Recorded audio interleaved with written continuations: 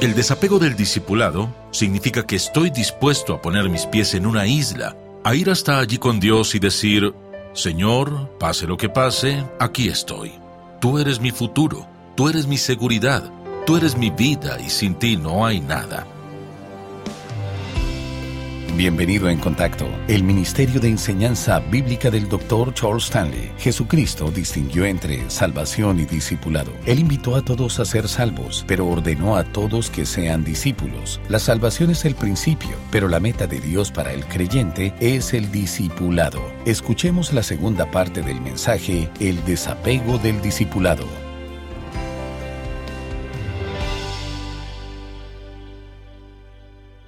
Cuando examinamos la Escritura, es interesante observar que cada pasaje que habla acerca del discipulado demanda, sin ninguna excepción, el desapego o la separación de algo. Y con la palabra desapego me refiero simplemente al significado que está en el diccionario, o sea, cortar ataduras en una relación, un alejamiento, una salida de algo, separarse de algo, apartarse de algo o de alguien.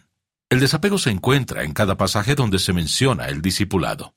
En cada pasaje sobre el discipulado está la idea del desapego o la separación. O sea, para ser un discípulo del Señor Jesucristo debo alejarme de algo, debo separarme de algo, y de eso me gustaría hablar en este mensaje. También es interesante observar que cada vez que Jesucristo comenzaba a hablar acerca de desapego en el discipulado, su lista de bajas se elevaba vertiginosamente. Porque cuando comenzamos a hablar sobre desapego, eso significa cortar viejos vínculos, cortar relaciones, separación en nuestra vida de las cosas que frecuentemente apreciamos, deseamos o tenemos un deseo intenso de lograr. En Juan capítulo 6, cuando Cristo comenzó a hablar del desapego del sistema del mundo, ¿qué ocurrió? La Escritura dice que muchos de los que le seguían le abandonaron. Entonces se dirigió a sus apóstoles y les preguntó: ¿Ustedes también van a irse? Y cuando el joven rico se acercó a Jesucristo y le preguntó cuál era el camino a la vida eterna, el Señor le dijo: si realmente quieres lo que estás pidiendo, entonces debes estar dispuesto a desapegarte de las riquezas que tienes, darlas a los pobres y después seguirme. Y la Biblia dice que el joven se entristeció y se alejó, apegado todavía a esas cosas que le estaban separando del señorío de Jesucristo. Vayamos ahora, por favor, a 2 de Timoteo, capítulo 4, versículo 10. Donde el apóstol Pablo se refiere a un discípulo de nuestro Señor. Dice así: porque Demas me ha desamparado, amando este mundo, y se ha ido a Tesalónica. ¿Cuál fue su problema? Estaba apegado a las cosas del mundo. Profesaba ser un discípulo, pero un discípulo tiene que llegar al punto de compromiso en su vida mediante el cual está dispuesto a que Dios corte relaciones, a que Dios le aleje de cosas que hasta ese momento parecían ser partes legítimas de su vida. Y cuando eso comienza a ocurrir, entonces perdemos a muchas personas, porque hay muchos que quieren lo que Dios tiene que ofrecer, pero no están dispuestos a pagar el precio del verdadero discipulado. Examinemos primeramente este asunto del sistema del mundo, porque es el sistema en el que debemos vivir y las cosas de las que debemos estar desapegados. Según la Biblia, el sistema del mundo es la sociedad en la que todos vivimos, una sociedad que es opuesta a Dios, es una sociedad opuesta a Jesucristo, es materialista y laicista, endiosa al hombre y niega el lugar legítimo de Dios como Señor en la vida, en la religión, en la economía, en la política, en las áreas sociales de la vida y en el gobierno. Miremos donde miremos, ¿qué está ocurriendo? Las potestades satánicas controlan el sistema en el cual vivimos. La industria huele a avaricia. Podemos mirar nuestros gobiernos, nuestra crisis financiera y las situaciones que afrontamos actualmente. ¿Qué está sucediendo? En términos sencillos, que el mundo ha escogido la filosofía de un sistema que nació del diablo y que siempre conduce a la destrucción y a la desesperanza, a la carencia y, con el tiempo, a la guerra. Y empeorará cada vez más, porque el sistema impío y ateo es una filosofía, una forma de vida. Y la Iglesia actualmente disfruta de tolerancia no porque el mundo piense que es provechosa, sino más bien porque siente que las repercusiones de presionar a la Iglesia serían de tales consecuencias que no sería sabio hacerlo. En la actualidad, están quienes tienen un concepto de la Iglesia como enemiga de sus deseos y de sus planes, y es muy evidente. La Iglesia se encuentra viviendo en ese sistema, y en ocasiones cometemos el error de creer que los de afuera aprueban lo que hacemos. Pero fíjese, amable oyente, Esas denominaciones y esas iglesias que intentan congraciarse con la sociedad no hacen otra cosa sino que caer en las manos de una filosofía, de un sistema del mundo que es contrario a Dios. Ahora bien, esta es la clase de sociedad en la que vivimos. Por tanto, de forma natural seremos el objeto de los vínculos del mundo. El mundo quiere entrar en la iglesia y hacer que se parezca a él. Sin embargo, Jesucristo dijo que debemos ser un pueblo apartado, un pueblo separado. No debemos parecernos a ellos, caminar como ellos, actuar como ellos, hablar como ellos, sentir como ellos o tener un semblante como ellos. Eso no significa que los menospreciemos. Los miramos en amor, pero no debemos ser como ellos. Por el contrario, ellos deben ser como nosotros. Jesucristo dijo que debemos ser como la sal. Sin embargo, no dijo que derramemos la sal en la iglesia. La iglesia es la sal que debe derramarse en la sociedad. Jesucristo no dijo que hagamos brillar nuestra luz en el edificio de la iglesia, sino que los creyentes que están en el edificio de la iglesia son la luz que ha de brillar en el mundo de oscuridad. El sistema que nos rodea parecería ahogarnos, oscurecernos, apagar nuestra luz y cortar nuestra influencia. Por tanto, el creyente tiene que plantearse esta pregunta. Si quiero ser un discípulo, ¿cuál es mi relación con el mundo que me rodea? No va a cambiar, salvo a peor, no mejorará.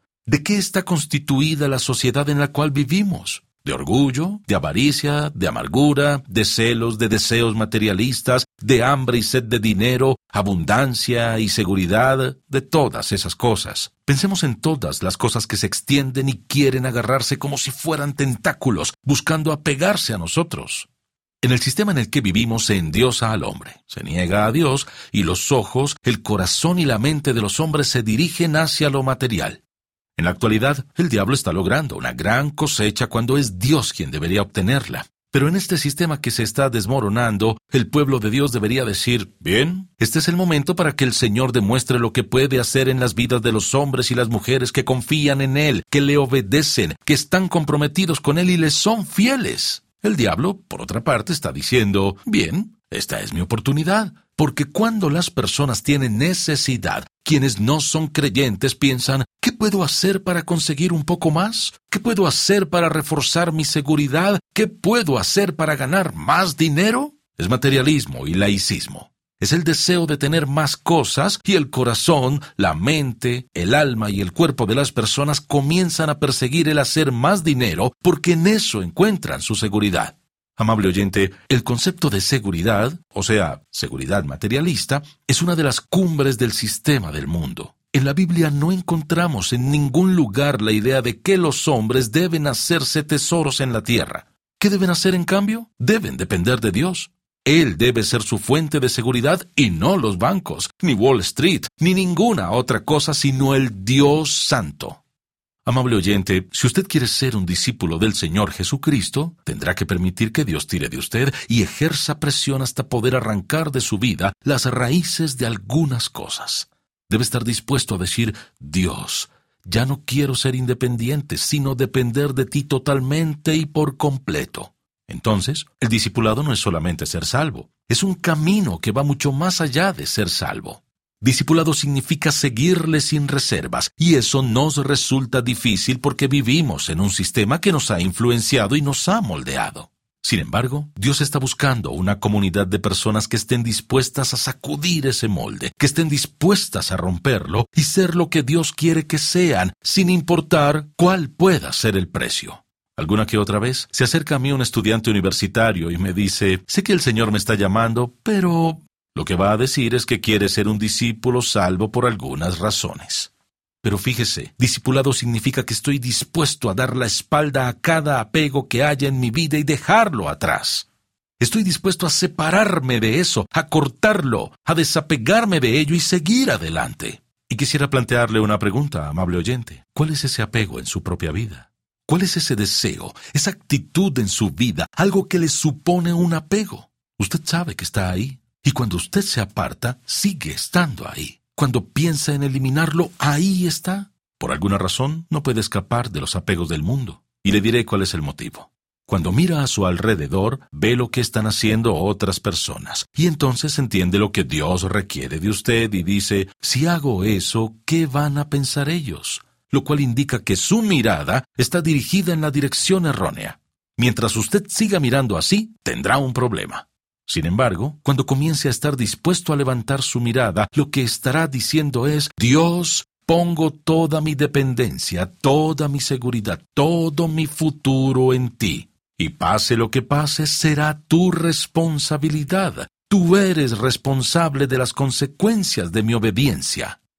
Amable oyente, usted nunca será una persona libre hasta que esté dispuesto a hacer eso. Nunca será libre hasta que le diga a Dios: voy a ser obediente en todo, y las consecuencias son tu responsabilidad. Solamente entonces experimentará el discipulado. Pienso en la actitud de un discípulo que ha aprendido lo que significa vivir una vida de desapego.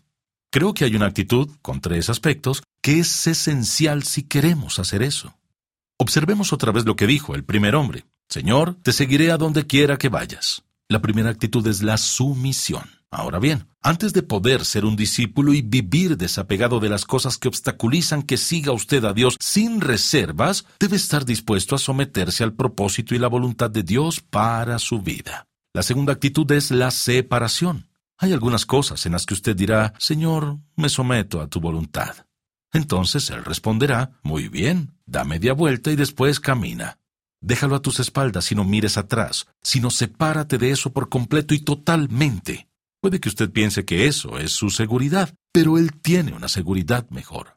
Tal vez usted crea que eso es su amigo, pero Él es un amigo mejor. Si usted cree que esos son sus propios planes, Él tiene planes mejores. Ha de someterse a su voluntad y separarse de esas cosas que pueda haber en su vida. Y lo tercero que quisiera que observemos es que supondrá una lucha y un esfuerzo. En esa actitud habrá un esfuerzo, pues vimos al primer hombre que dijo que seguiría a Jesucristo a donde quiera que fuera, y de repente comenzó la guerra. El camino polvoriento, sus comodidades, largas caminatas en la noche o una silla cómoda. Las comodidades de la puerta abierta comparadas con las comodidades de su cálido hogar.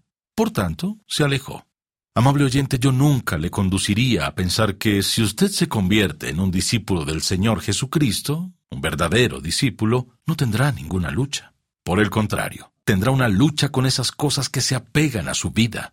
Incluso cuando haya cortado algunas de ellas, el mundo seguirá acercándose, queriendo atraerle y agarrarle y haciendo cualquier cosa que pueda para llevarle otra vez al molde y conformarle al sistema.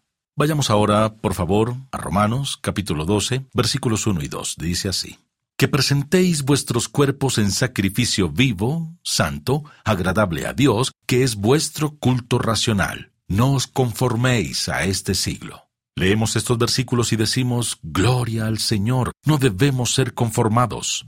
Sin embargo, somos conformados al mundo porque permitimos que los apegos filosóficos del mundo nos den forma y nos hagan parecernos a Él, cuando todo lo que Jesucristo enseñó era totalmente contrario al sistema del mundo. La actitud de sumisión, la actitud de separación y la actitud de lucha. O sea, estamos dispuestos a entrar en la batalla con Dios y orar y pedirle que nos separe de cualquier cosa y de cualquier deseo que nos atraiga otra vez al molde de este mundo. Entonces, cuando vaya usted a trabajar mañana, debería entrar con una energía y un brillo como el de un cristiano, un verdadero discípulo, y entonces sucederá algo. En primer lugar, su vida mostrará una expresión que saturará por completo ese sitio. En segundo lugar, usted irritará a algunas de las personas debido a la santidad de su corazón. Algunos le amarán y otros le aborrecerán. Algunos le comprenderán y otros nunca lograrán comprenderle. Esa no es de responsabilidad nuestra, sino del Señor. Sin embargo, Él dice que debemos vivir en esa lucha. Otra cosa que quisiera que observemos es que para ser un discípulo, no solo debemos someternos a Él, sino también separarnos. Escúcheme, amable oyente, no solo debo alejarme de esas cosas, pues puedo alejarme de muchas cosas y seguir estando apegado a ellas desde la distancia. Cuando Él habló de separación se refería a alejamiento. También habló de rendición. Y se refería a cortar cada lazo, cada vínculo, cada apego, cada cuerda, cada cable, cortarlo todo. Debemos alejarnos y dejarlo atrás, entregarlo a Dios y saber que Él sustituirá en nuestra vida lo que haya quitado. Ahora bien, ¿tiene ante usted la decisión de estar dispuesto a hacer eso o no? Dios ya le ha mostrado mediante este mensaje algunas cosas que están en su vida y le tienen apegado a ellas. Si tuviera que renunciar a ellas, quizás cree que no podría hacerlo. Sin embargo, en la lucha por el discipulado sucede una de dos cosas. Cuando usted afronta las demandas del discipulado, como lo hicieron aquellos 3 hombres, y ahora no tiene otra opción, pues es demasiado tarde, sucede una de dos cosas. No lo pase por alto. Cuando afronta el precio a pagar, cuando afronta el costo, cuando usted ve las demandas del desapego del sistema del mundo, aunque tiene que vivir en él, de algún modo su corazón tiene que estar por encima de todo eso. Su corazón debe desear las cosas que son de arriba. Aunque debe ganarse la vida y tener dinero, aunque debe vivir en una casa y conducir un auto, esas son las cosas que Dios le provee para que usted le obedezca, le sirva, le ame, enfoque su atención en Él y se entregue totalmente a Él. Si usted piensa, yo no soy un predicador, esto no tiene nada que ver con los predicadores. Hablamos de discípulos. Pues bien, si en su intento por estar desapegado del mundo llega a un punto en el que dice, Señor, esta es mi decisión, sucederá una de dos cosas. Si usted está dispuesto a que Él desarraigue, saque, destruya y elimine de su vida todas esas cosas que le estorbarían en su caminar con Él, Él le lanzará a un lugar de servicio que le convertirá en una bendición para incontables personas. Sin embargo, si en su evaluación de lo que requerirá de usted ese desapego dice no, entonces solo existe una alternativa. Él le descartará y le permitirá pasar el resto de su vida complaciéndose a usted mismo miserablemente. Hay una sola opción en el discipulado, que es la entrega y la sumisión, la separación y la lucha, o bien la sumisión, separación, lucha y fracaso, y ser descartado en ese caso.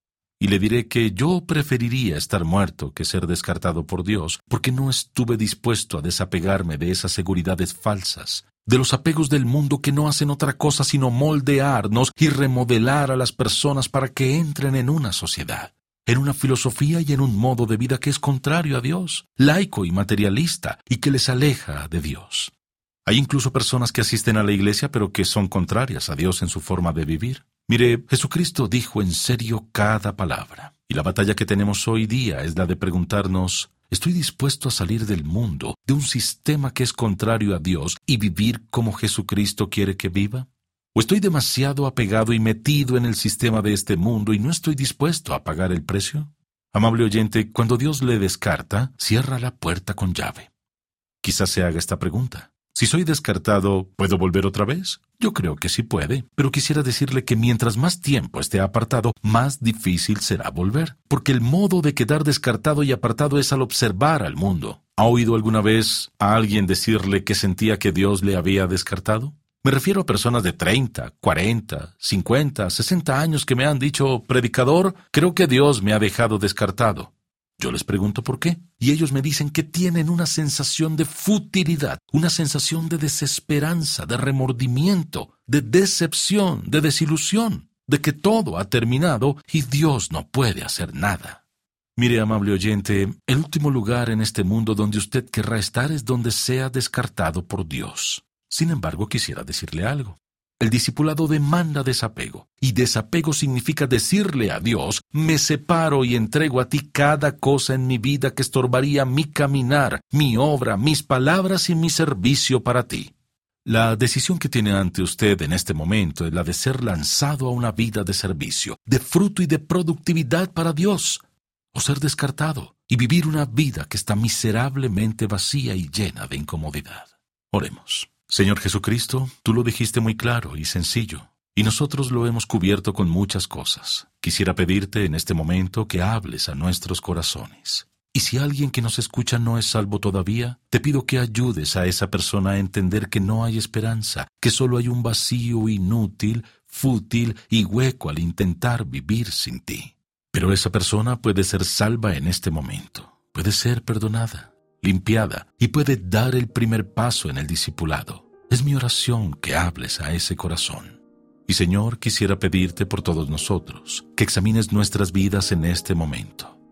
Pon tu dedo sobre cada cosa en nuestra vida que sea un apego a este mundo. Te pido en este momento, amado Dios, que nos llenes de tu amor, de tu sabiduría, de tu fortaleza y tu valentía, para que no hagamos otra cosa sino decir, Señor, tómalo todo. Sácalo de raíz y sepárame de eso.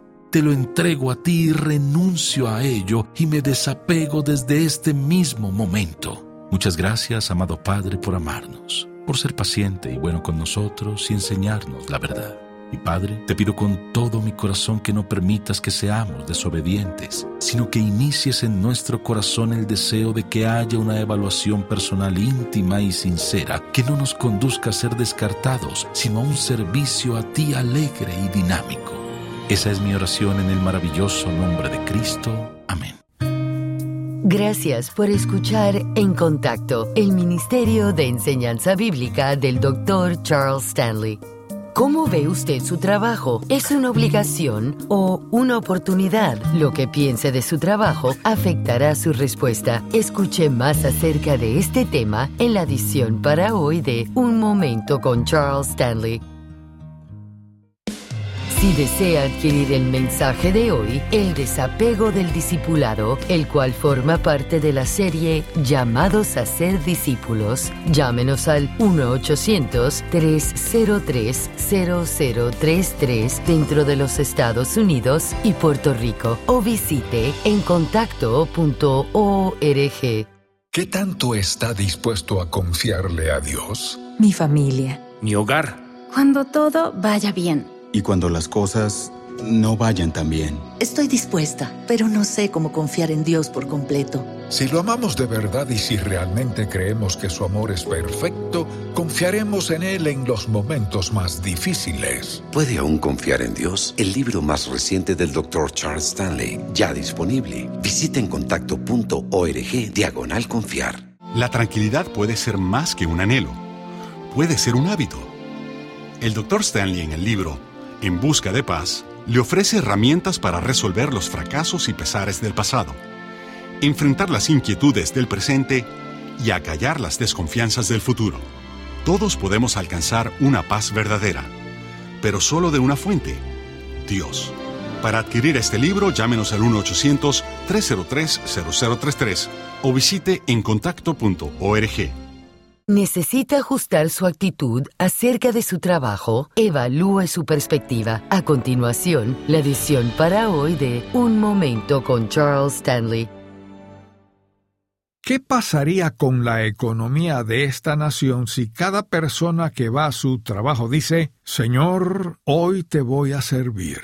Voy a hacer mi trabajo como si lo hiciera para ti. Y sigue hablando sobre su plan de acción para el día. Habla sobre la economía que está fuera de control y las personas que entran a su trabajo le escuchan y se sienten sorprendidos por lo que hace. Escuche bien, Dios haría algo maravilloso, pero ¿sabe qué? Desde el punto de vista de Dios, esto debería ser algo natural en nosotros porque somos siervos del Dios Altísimo. Quizás usted diga: es que no conoce a mi jefe. Mire, su jefe principal está muy por encima de su jefe terrenal, y es a ese jefe al que tendremos que rendir cuenta por toda la eternidad. Dios puede hacerse cargo de su jefe en la oficina, así que no se preocupe por eso. El asunto aquí es la actitud. O sea, ¿se ve como un siervo del Señor o trabajando para alguien? Quizás ese alguien puede estarle dando problemas en su trabajo, pero si usted está sirviendo al Señor, simplemente diga: Señor, úsame de cualquier forma posible. Enséñame cómo reaccionar, pues no importa lo que pase o lo que me hagan. Quiero que ellos te vean en mi vida. El llamado del Dr. Stanley sigue siendo el nuestro. Para más información, visite encontacto.org/sigue.